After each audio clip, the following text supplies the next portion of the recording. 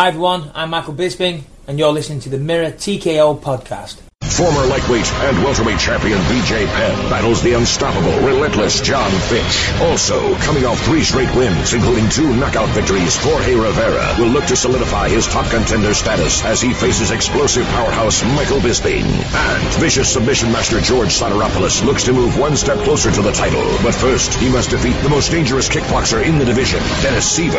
The Ultimate Fighting Championship presents UFC 127, live Saturday, February 26th, only on ESPN. Right, this is the Mirror TKO podcast with me, Simon Head, and Dan Ferdinand. Hello. And joining us is Michael Bisping, preparing for Jorge Rivera, UFC 127. Yep. First question, it was the first thing that leapt into my mind when I heard about the fight.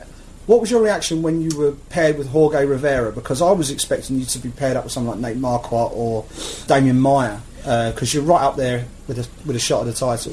Yeah. Well, thanks. I mean, to answer your question, I wasn't overly thrilled, to be honest. You know, in my mind, I wanted someone, more higher profile fighter. You know, that would have possibly guaranteed a title shot had I won that fight. I told my manager, and I said, I actually asked for Nate Marquardt. I said, what about Nate Marquardt? I said, he's just come off a fight. You know, he lost the fight, but still, he's a big name. You know, and these are the types of fights I want.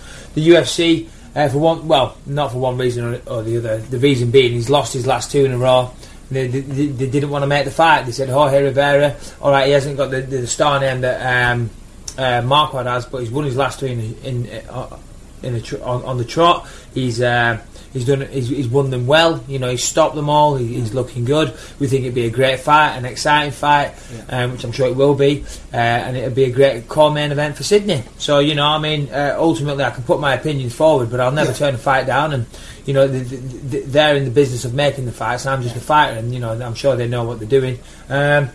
It is possibly a dangerous fight in some respects because it's a lose-lose situation. You know, if I go out there and, you know, God forbid he beats me, people say, oh, we've got to beat off this guy who's, he's not exactly a household name, so to speak. Yeah. And if I win, you know, a lot of critics are going to say, oh, well, so what? He should have beat him. Yeah. But on the flip side of that, I'm a fighter. I'm a professional fighter. This is what I do. You know, I want to keep fighting, keep relevant. You know, and I don't want to sit on the sidelines and wait for, you know, one of the. Because apparently one of the problems was that all the big names, so to speak, they've all got fights, they've all got commitments. Right. You know, so I want to keep fighting, keep relevant, and Jorge Rivera is the man. Have the UFC mentioned anything in terms of, have they said, like, you know, you're doing us a favour by taking this fight at this time, or are there certain promises they've made down the line? For example, I mean, Anderson Silva has apparently come out and said he'd love to fight you in London, as an example. Yeah. He's obviously got business to deal with 126. Yeah. Is that something that's been discussed with the UFC guys? It isn't, no, to be honest. I mean, for me, I'm assuming I'm pretty low maintenance for the UFC. You know, I'm not always on the phone. I'm not complaining. I'm not doing this and that. I keep my nose clean. I keep a low profile, and then when it's time to fight, I do a few interviews and I fight. You know, so and I just pretty much not do what I'm told, but I just fight who they say to fight, and that's that. So there's been no talk of you doing us a favour or anything like that. Far from it. All I can do is keep winning my fights and keep hoping to get a title shot. If I beat Jorge Rivera, which I plan on doing, and I think I will, I think Anderson's fighting Vitor in a couple of weeks. After that, he's got a number 1 contender fight, Yushin Okami. He's earned that right. Yeah. So he's probably going to fight him whoever the champ is going to fight him in the summer. Yeah. So I'm going to have another fight anyway. Okay. Which I don't believe a win over Jorge would earn me a title shot anyway. Right. I don't mean that in a disrespectful way to Jorge. That I think that's just the facts. So I'd probably fight again in the summer. Hopefully against top 3 or 4 opponents. Someone like a Marquardt, who may be coming off a win by then. Someone like that up there, and then fingers crossed to get through that. I think that'd line up a title fight towards the end of the year. Is this a very much a mental fight? Because as you say, he's not a household name, so you've got to make sure you're mentally prepared to go in and do your job and get out there with a victory. Absolutely. And not take him too lightly or underprepared. I never underestimate anybody, but for me, this for me, I want to continue. You know, all right, I took a bad loss to Dan Henderson. I got knocked out. After that, I came back, had a good win against Dennis Kang. lost a close one to Vanderlei, a good win against Miller, good win against Akiyama. You know, I just want to keep building on that momentum. I want to go out there, put on another good stellar performance, get the stoppage, get a good win, and just keep improving and keep getting people talking about me, generating the hype. And, you know, when I get a title shot, I want to deserve it. You know, I want to earn that right. I don't just want to be giving it because, you know, a few pieces of the puzzle fell into place, so to speak. You know, I want to earn it. And that's what this fight's about, you know, fighting the best challenger around at the time and you know, getting one step closer to a title shot. And, you know, growing in confidence. You know, I mean, I think I've grown in confidence physically and mentally as a fighter. And, you know, I think, you know, now's my time this year, 2011, hopefully. Do you look back at your previous fights? For example, your fight with Charles McCarthy was on Fiverr. When was it? Tuesday night it was on.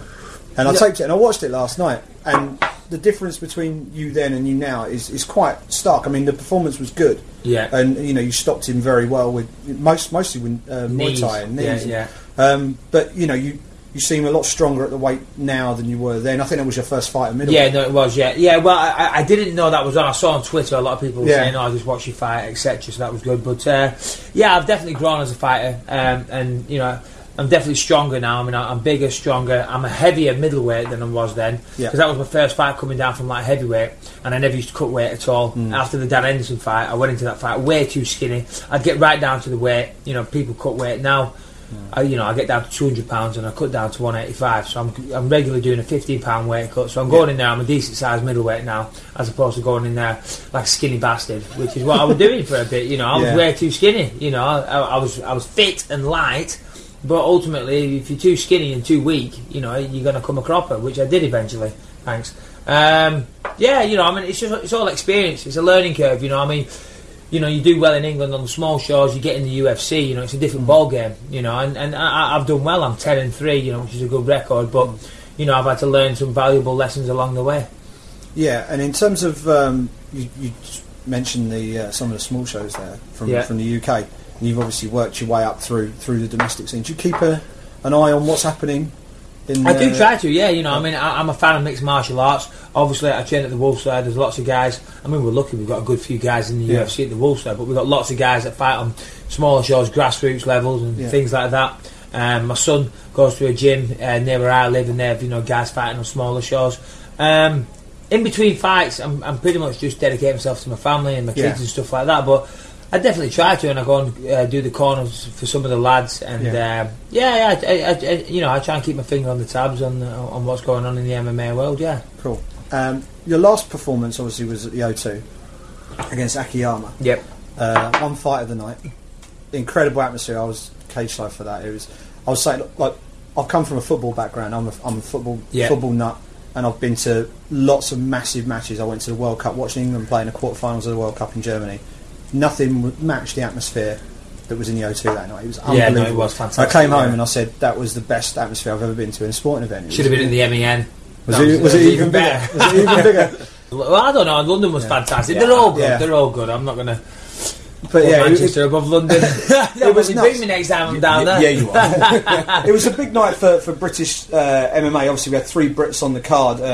Last time we spoke was in the lead up to that. We spoke to yourself, John Hathaway, Dan Hardy. Sure. Unfortunately for the other 2 lads, the fights didn't go their way. Yep. And Dan, obviously, his was quite a spectacular loss in the way it went. Were you aware that all this was happening while you were preparing for the fight? Yeah. Oh, in your locker room, you have a TV on in there, and it shows all the fights, which is good. You get to keep you get to see the fights, how they're going down, because you know, I mean, we're interested. You know, I mean, leading up to a fight, you know who else is on the card, and you're quite interested. And sometimes there's other fights in your weight class, so you want to see them and this and that, and also it gives you a feel of the crowd and the night and what to expect. So you definitely watch it, and also you know you like to keep a good eye on it because you know how quickly it's getting to your fight. Yeah, do you know what I mean? So you you know, okay, just, you know, 2 or 3 more fights, got to start really, you know, intensifying the warm up, etc. Things like that.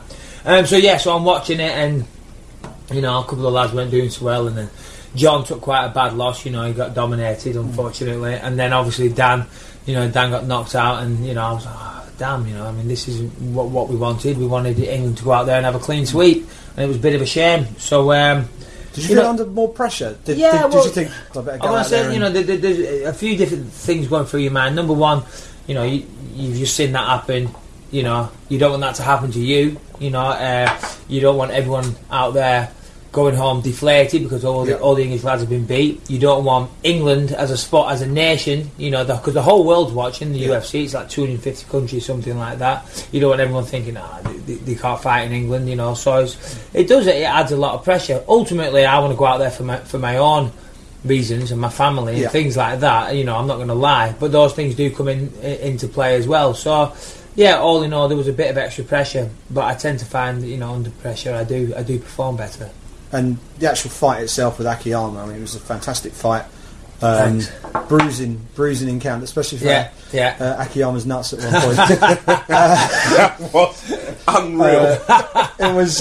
It was quite funny where just before he started again, the crowd were sort of getting on his back a little bit, and he was almost apologising to the crowd. It's one of those things. It happens in MMA a lot, doesn't it? Getting caught. Well, I just want to touch upon that. The fact of the matter is, again. He was about, I like what you did there. Fact of the matter is, he was about to be knocked out. He was starting to stumble and wobble across that floor. It looked like he'd had 10 pints of Guinness. Okay, I did kick him in the nuts because I felt it on his groin guard, on my shin bone. So I'm not going to deny that. But we have groin guards on, and the big metal structures around your nuts. Okay, it doesn't hurt. It might a tiny little bit, but you don't need to lie on the floor for 5 minutes. It was a very long time. Yeah, he was taking the piss. He was doing what he needed to do to recover. My boxing coach was going mental. He was going to throw a bloody pillow and a duvet in. You know, he took a nap halfway through it. So, you know, he was playing the game. You dealt with it quite well. So I'm not sympathetic there. You know, I was apologetic. You got to play the game. Yeah. But I thought you sneaky bastard. And you know, you came quite close to stopping him after that as well. I mean, it was that last round was mad, wasn't it? He's tough as all boots. You know, he really is. He's got a granite chin, a warrior spirit. You know, never say die attitude. You know, he has my respect. I mean, I'm only playing around there. Yeah. I have a lot of respect for the guy, but he did take a nap. I have a lot of respect for the guy, and yeah, it was a great fight. I enjoyed it. I actually really enjoyed that fight. It was fun to be involved. It was probably more fun for me than him by the end. Possibly, of it, but still, it was good. There was a nice mutual respect between us. You could feel it. Good. And obviously you've got Rivera next. Tell us what we can expect from Jorge Rivera. Well, I think primarily he's a Thai fighter. His style, he comes from a Thai boxing background. Yeah. Been around the UFC for a long time. 13 fights in the UFC, so, you know, 30 fights in the UFC, I think that speaks volumes about a fighter. He's fought Anderson Silva, did pretty well against Anderson Silva until he got knocked out, you know, but he was doing well up until that point. Rich Franklin gave Rich Franklin a good fight, lost by armbar. Took a couple of bad knockouts, but came back strong. He had some personal troubles surrounding his daughter. He lost his daughter, which is very sad. And but now he's come back and he's looking strong. He's looking like a beast, you know. And his last 3 wins, he's looked very good. So I'm expecting a tough opponent. I think personally, you know, I think I'm too well rounded for him. I think I'm better than him on the feet. And if I start struggling on the feet, I think I have options. I can take him down and use jiu-jitsu and use ground and pound. And I don't think there are options he's got. On top of that, I think I'm a better athlete. He tends to start gassing out halfway through the second round, and to be honest, halfway through the second round, that I seem to be getting stronger and my pace increases. So, you know, as I said, I mean, you know, he does seem to have power in his hands, but, you know, everyone does with 4-ounce gloves on. You know, you take anyone with 4-ounce gloves and you take a shot on the chin, you're going down, you know, in the sweet spot. So, we'll see what happens on the night, but I'm confident. I'm going out. I think he's underestimating me. I think his camp's underestimating me. I think he thinks he's just going to come out there and walk straight through me. Everyone always thinks that. It's going to be fun. You know, I'm looking forward to proving him wrong and knocking him out and onwards and upwards. Right, so you're fighting in Sydney. Yep. One of the things about you, which I'm sure you're very aware, over here you're a star. You're very popular in the UK.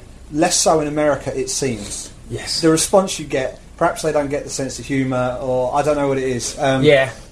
Explain that to me and tell me what you think the reception is going to be in Australia, because they kind of get our sense of humour more, but we have just taken the ashes off them. Yeah, absolutely. So are you going to be dropping that into press conferences? Well, last year I was hoping for a cheer in Australia. Oh, come on, you know, you always want to get cheered rather than booed.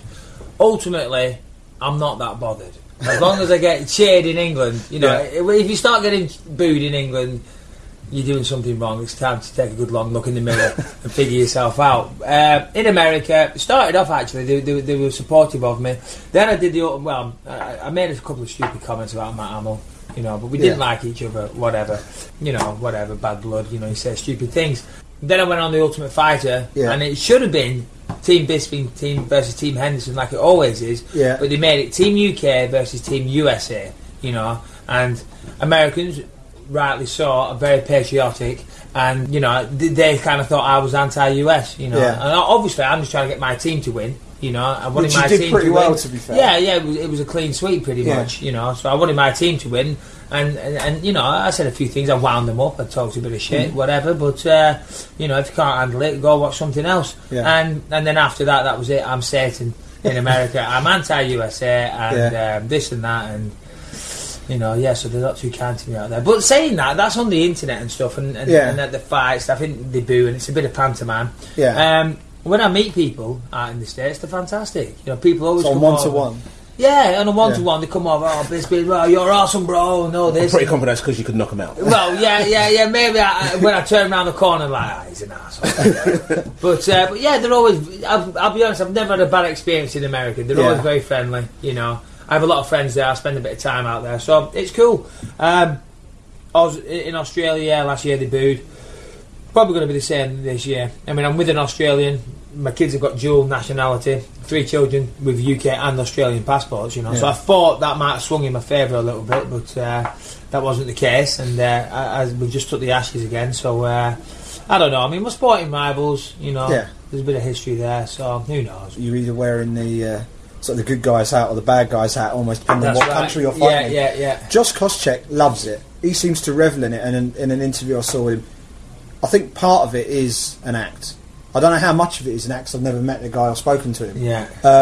But the impression I get is that some of it is him sort of playing on it and really building it up. Is that something? Is that something that you can almost turn to your advantage in America by almost, like in professional wrestling, you need to have a good guy, you need to have a bad guy. I've embraced it now, absolutely. You know, and I said this about, I mean, it's not the classiest thing to do in the world, but when I got on the scales last year in Australia and they all booed me, and there's over 1,000 people there, I just stood on the scales and just give them all the middle finger, you know, with both hands, and mouthed something else, to which they just went even more crazy. And it's, you know, well, what am I going to do? I'm not going to walk out there and beg them to cheer me and cry myself to sleep over it at night, you know. So if you want to boo me, I'll give you something to boo. Yeah, so any and that's great, because next time I fight there, they go, let's go see him get knocked out again. Yeah. You know, and I'd rather have people cheer or boo, you know. The day I walk out and there's a bit of a polite clap, this guy, you know, the tumbleweed rolls across the bloody arena, then you know, then you start worrying. As long as I get a reaction, then that's great, and I put on exciting fights and people enjoy my fights for the right or wrong reasons, then I'm happy. And as we touched on earlier, we've got Anderson Silva against Vitor Belfort next weekend. How do you see that one? I see Anderson winning, retaining his belt, Vitor, he's not, has he even fought at 185 yet? I'm not sure if he's fought at 185, so that's one thing he's got to do. He's looked very, very explosive in his last few fights. Obviously had some great knockouts. Knocked out Rich Franklin, you know, in next to no time, so, you know, that's not easy to do. So he's definitely poses some threats, but I just think Anderson, you know, I mean, time and time again he's proved he's too much. Obviously he's not Superman, and he's going to get beat at some point, you know, and maybe this is the one. But you know, my coach Mario does have a bit of inside knowledge that when they both trained together at Brazilian top team, Anderson would wipe the floor with him in every way, shape and form, whether it was sparring, wrestling, jiu-jitsu, anything. And they trained there together for quite some time, and every single time Anderson had just had his way with him. And I think if that is the case, I don't know, that's second-hand information I've been told, but if that is the case, that's going to mess with you mentally. You know, when going in there knowing that this guy has the upper hand. You know, so who knows? But I'd put my money either early first round Vitor. But if it goes past that, Anderson Silva all the way. So you think that if you get through your next 2 fights, he'll still be the one with the gold? Put it this way, I want Anderson to win, is what I'm saying. Because if I fight Anderson Silva, I want it to be for the belt. I don't want to fight Anderson in a number 1 contender matchup. No. Let's put it that way. Yeah. And you think is that something that? And not just that, Anderson Silva, he's got the legacy now. Yeah. He's an amazing fighter. He's fantastic, and I'd hope one day to get the right to fight him. And if there's anyone you want to take the belt off and become a champ at middleweight, it's got to be Anderson Silva. I don't want someone else to beat Anderson, and then I'm talking hypothetically. Yeah. I don't want someone else to beat Anderson and me beat them. They're the ones that took the belt off Anderson. Yeah. Do you know what I mean? They're the ones that will be remembered. And I'd love to be that guy. And hopefully one day we'll keep training, got a good team around me, keep my nose down and keep sensible. And then hopefully one day it might happen. Might not. Is that something? But that's what I'm working towards. Could you see that happening back end of this year, early next year, if things progress? I think so. I think hopefully I'll get through Jorge Rivera, and then one in the summer. Yeah. Towards the end of the year, early next year, it could happen. I've definitely matured a lot, as I said before, mentally and physically. My game's come on, and it's time to do it. It's time to do it. It's now or never. Well, maybe not never. I was going to say that a minute ago, so I stumbled. Yeah. If I don't do it, I definitely want another shot. I don't want people to go, you said it was now or never. Yeah. So it's never, Michael. If it's not now, then maybe it'll be next year. But no, I'm coming for the belt, definitely. Slightly changing tack a little bit. Yeah. When you walk out to Blur. That's a song Which I keep meaning to change it. What are you going to change it to? I have no idea. Have you not got... I think all the time, many different options, and then when it comes near the time... They ask you. And it's like, oh, just because I've got more important things in my mind than my bloody music, you know. So it doesn't really mean a lot to you what you walk out to so much. It does. I enjoy Blur, and everyone responds to it and relates to it, And like in Manchester, I was going to change it when I fought Dennis Kang, and Dana White didn't want me to. He said, "Oh, it's all part of the Michael Bisping experience," and it is good when you walk out and the crowd know it and. They all sing woohoo in the middle. They all do that bit. The whole crowd does it, and it's good. Yeah. And they all do that. So I do like it. And when it comes on the radio, or I hear it somewhere. It reminds me of my fights and stuff. So, but at the same time, I'm a music lover. I do a lot of DJing and stuff. I love music. So there's a lot of good music out there that I'd like to walk out to. But I don't know. It's kind of become synonymous with me in some ways. So maybe I'll stick with it. Maybe I won't. Okay. So what do you listen to? When you're sort of getting ready for a fight, what do you have on in the dressing room? Well, to be honest, we have nothing on in there. Really? We can't because the TVs are on, and then there's lots of cameras in there, the filming and stuff. So if you have music on, it kind of interferes with the filming and stuff. So unfortunately, but we do listen to iPods and stuff. So I'll have anything from if coming up to a fight, it'll probably be some hip hop music or some dance music. Yeah, one or the other. What about if you're just chilling out? Just chilling out. Oh, it could be anything. It could be anything from as far as some 60s music to bloody soppy love songs to anything. I like a very wide range of music, but mainly hip hop, R&B, dance music, stuff like that. Yeah. Cool. What's the most embarrassing record you bought? Oh Jesus, there's been a lot of them. I don't know. If you looked on my iPod, there's some crap on there, but I don't know. There was one. Someone say. Can you believe Michael Bisping bought this? I don't know. See, because I'm a DJ for years, so the Bodyguard soundtrack. Yeah. Oh God, I don't know. I'll have to come back to that one. Not that I've got a problem embarrassing myself, but just nothing's springing to mind. Nothing worth mentioning.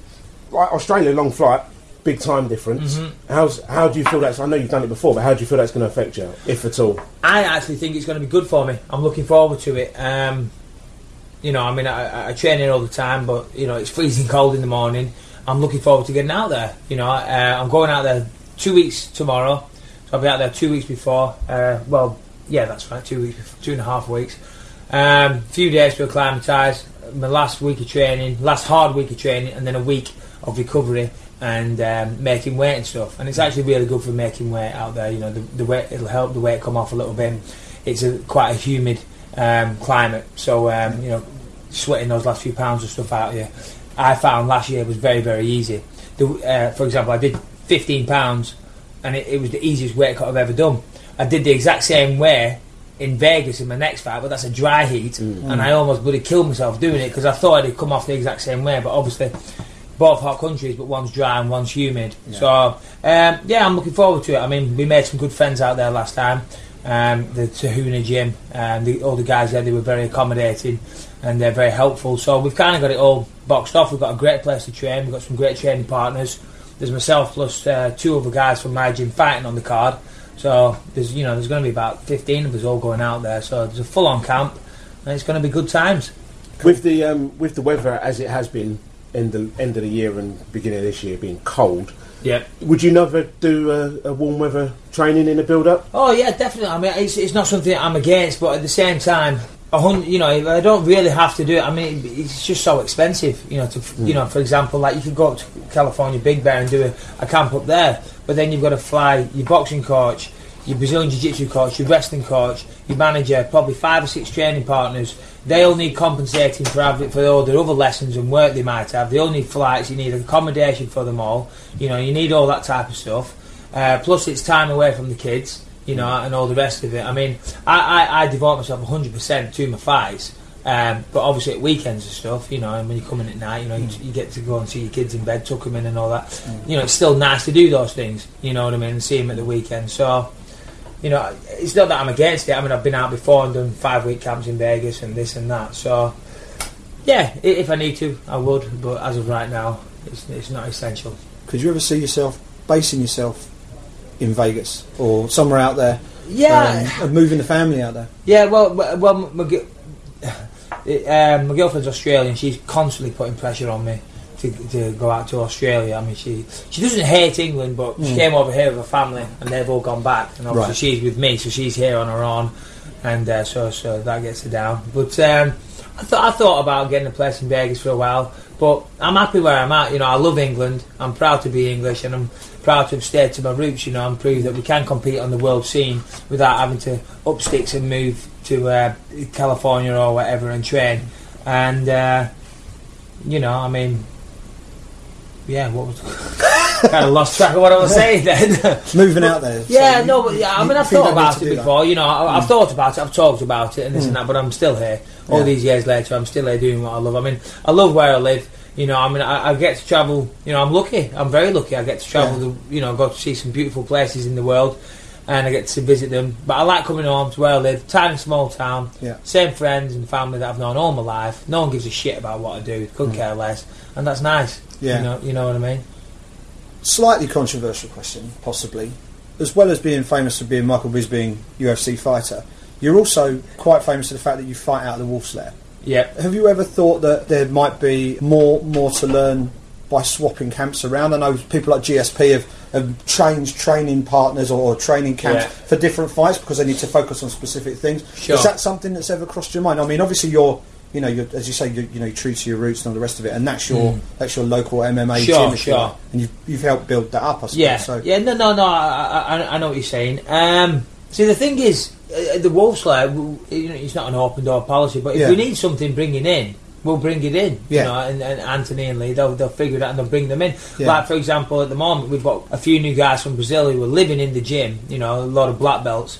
There's about 5 BJJ black belts from Brazil on the mat on a daily basis, and you can go to Brazil and get that, or you can just nip down the M6 for 20 minutes and get that at the Wolf's Lair. Yeah. If we need Thai boxers or whatever, they'll bring them in. If we need wrestling coaches, we'll bring them in. Between the contacts I've made, between the contacts that Lee and Anthony who own the gym, between the contacts of Czech Congo, Rampage, and all the rest of it, it's and Mario, who's the head coach. He's got a lot of contacts in Brazil. Between us all, we can pretty much cover all the bases. I mean, Mario's a fantastic coach, and we have great Mark Kinney. All the coaches there do a fantastic job. And if there's anything else, they do recognise they're not. Their heads aren't up their own arses. You know what I mean? They do recognise that. Like this guy, we need to bring in a specialist or whatever, and we'll do that. We'll finish up. What's the next 12 months hold for Michael Bisping? How do you see the next 12 months panning out? Let's say we sit down again this sort of time next year. Where are you going to be? What will have happened in the last 12 months, do you think? In a perfect world, this time, in 12 months' time, I'll have beaten Jorge Rivera, I'll have beaten a contender in the summer, and I'll either just won or just getting ready to fight for the title in the new year. 12 months, so about now. Pretty much, 2 or 3 fights, I've got one in a few weeks, I've got one in the summer, and one coming towards the end of the year or early new year. So potentially a title next year. Some people are going to laugh at that and scoff at that, and I know some of your MMA purists, they think I'm never going to get it and all the rest of it. But I'll enjoy proving them wrong. Best of luck. Thank you very much. Former lightweight and welterweight champion BJ Penn battles the unstoppable, relentless John Fitch. Also, coming off 3 straight wins, including 2 knockout victories, Jorge Rivera will look to solidify his top contender status as he faces explosive powerhouse Michael Bisping. And vicious submission master George Soteropoulos looks to move one step closer to the title. But first, he must defeat the most dangerous kickboxer in the division, Dennis Seaver. The Ultimate Fighting Championship presents